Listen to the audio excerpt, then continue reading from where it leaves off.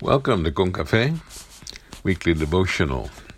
I'm Pastor Eladio Valverde. I'm the author and host of this devotional. Today we're looking at the very first book in the Bible, Genesis 22, verses 1 to 14. I'll be reading it in the Message version of the Bible, a more modern version of the Bible, and one I hope will bless you as we look at a devotional called Trust God Enough. Hear now the word of God, verse 1. After all this, God tested Abraham. God said, "Abraham?" "Yes," answered Abraham, "I'm listening." He said, "Take your dear son Isaac, whom you love, and go to the land of Moriah. Sacrifice him there as a burnt offering on one of the mountains that I'll point out to you." Abraham got up early in the morning and saddled his donkey. He took 2 of his young servants and his son Isaac. He had split wood for the burnt offering. He set out for the place God had directed him. On the 3rd day he looked up and saw the place in the distance. Abraham told his 2 young servants, "Stay here with the donkey. The boy and I are going over there to worship. Then we'll come back to you." Abraham took the wood for the burnt offering and gave it to Isaac, his son, to carry. He carried the flint and the knife. The 2 of them went off together.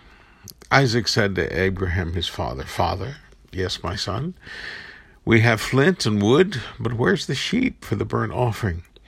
Abraham said, "Son, God will see to it that there's a sheep for the burnt offering." And they kept on walking together. They arrived at the place to which God had directed him. Abraham built an altar. He laid out the wood. Then he tied up Isaac and laid him on the wood. Abraham reached out, took the knife to kill his son. Just then an angel of God called to him out of heaven, "Abraham, Abraham." "Yes, I'm listening." "Don't lay a hand on that boy. Don't touch him. Now I know how fearlessly you fear God, for you didn't hesitate to place your son, your dear son, on the altar for me." Abraham looked up. He saw a ram caught by its horns in the thicket. Abraham took the ram and sacrificed it as a burnt offering instead of his son. Abraham named that place God Yireh. God sees to it. That's where we get the saying, "On the mountain of God, he sees to it." This is the word of God for the people of God, and we say thanks be to God. Well, happy Wednesday, dear friend. Thank you for tuning in. I pray this finds you well and finds you praying for one another. We continue to pray for those who have been asking for prayers because of the COVID virus. I have an update on one of them. Reverend Dr. Sterling Allen came back COVID negative, which is great news. The antibodies showed that there is no presence of the COVID virus in his system. Nonetheless, the doctor said there are sometimes COVID virus negatives that are wrong, and you could have it, or it could come later than normal. So he has recommended that Dr. Allen be quarantined for 14 days. So continue to pray for him and for Danny and for others that need our prayers. And as always, I invite you to pray for one another and pray for yourselves. Now, friends, I have to be honest, there are some stories in the Bible that make me realize that maybe I'm not strong enough in my faith to be as obedient as the characters that we read about. And this is one of them. The father in the story is the old man who at his advanced age had 2 sons. Not too long ago, we read about how the servant girl who gave birth to his first son was found to be annoying by his first wife, and she demanded that she be sent away, which he did. And so the days after his son's departure must have been really heavy and sad for him. And then this day comes. Abraham woke up as usual, fumbled around in the dark for his sandals, made his way to his wash basin, washed his face, knelt to pray. It would not be a normal day if he did not check in with God. But today, God spoke to him, as always happens in true prayer, if we would but listen. And this is what God spoke: "Abraham, yes, sir, this is me." And then the command for the old man to take his son, his dear son, to travel with him to a foreign land, and there on that mountain, he is to offer him as a burnt offering. Gulp. Are you still with us, dear readers? You read that correctly. Abraham was to take his son, tie him up, kill him, and then burn his body as an offering to the Lord. Double gulp. Let's pause for a second. One of the things that distinguished Israel from their neighbors, the original inhabitants of that land, was that they were not into child sacrifice. Child sacrifice was a misguided, terrible, evil practice of their neighbors, but they believed in false god, they believed in idols, and someone had the idea, why don't we offer this false god, this annoying child? Please don't. Don't even go there. It was wrong. It was sinful. But Abraham, we know, is the father of the faith. He was the one who loved, trusted, and obeyed God when God asked him to leave his family and his home and venture off into a new land. That qualified his entrance into the Faith Hall of Fame. It was a major thing for anyone to do something like that in that day.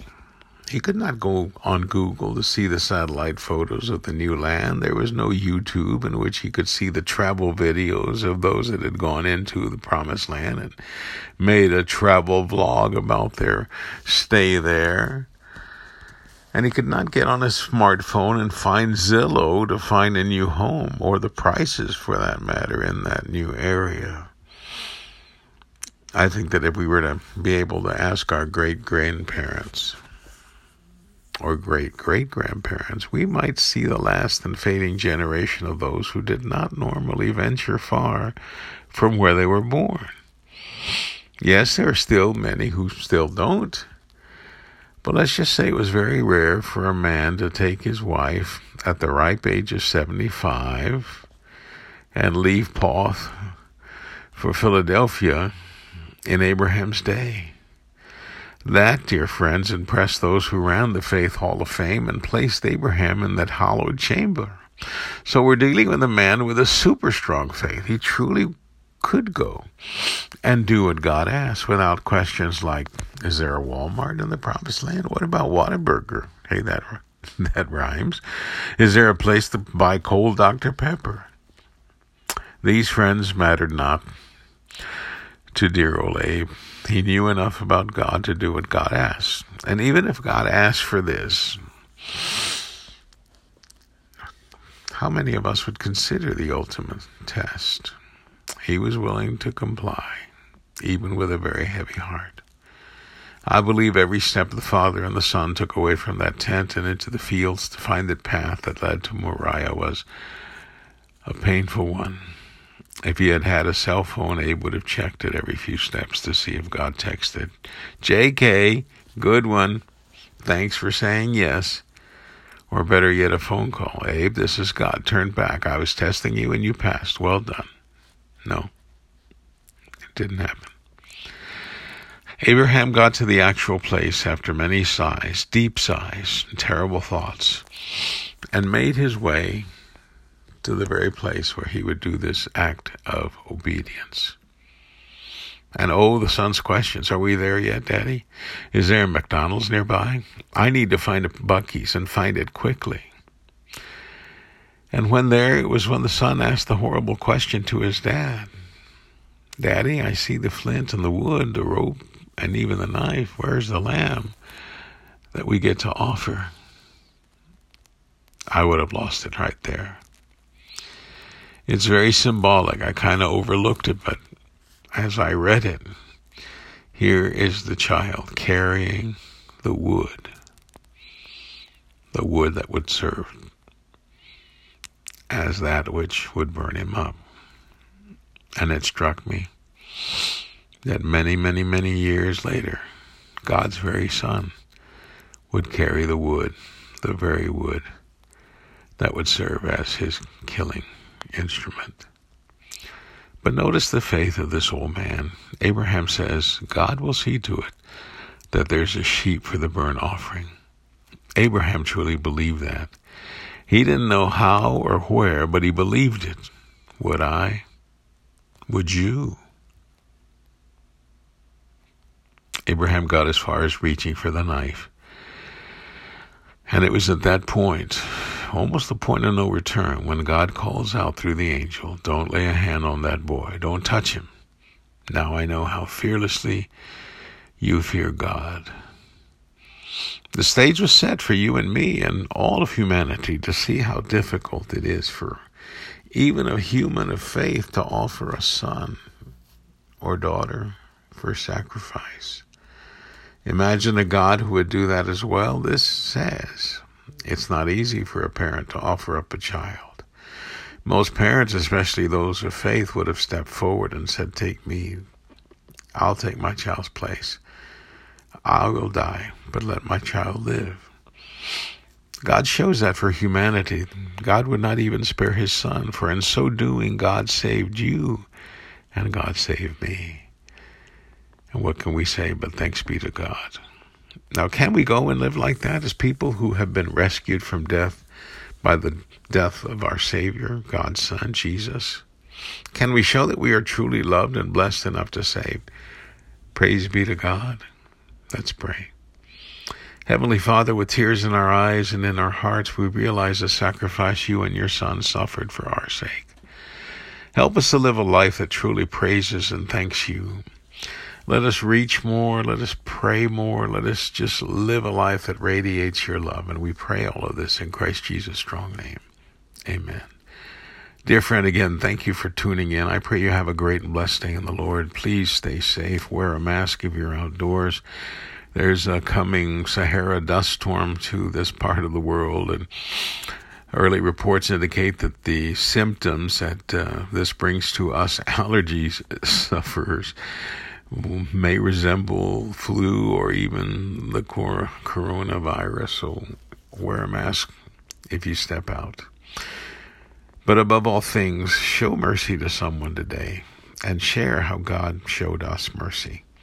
Receive my blessings of love and joy. I'm Pastor Eladio Valverde. May the Lord bless you and keep you. Amen.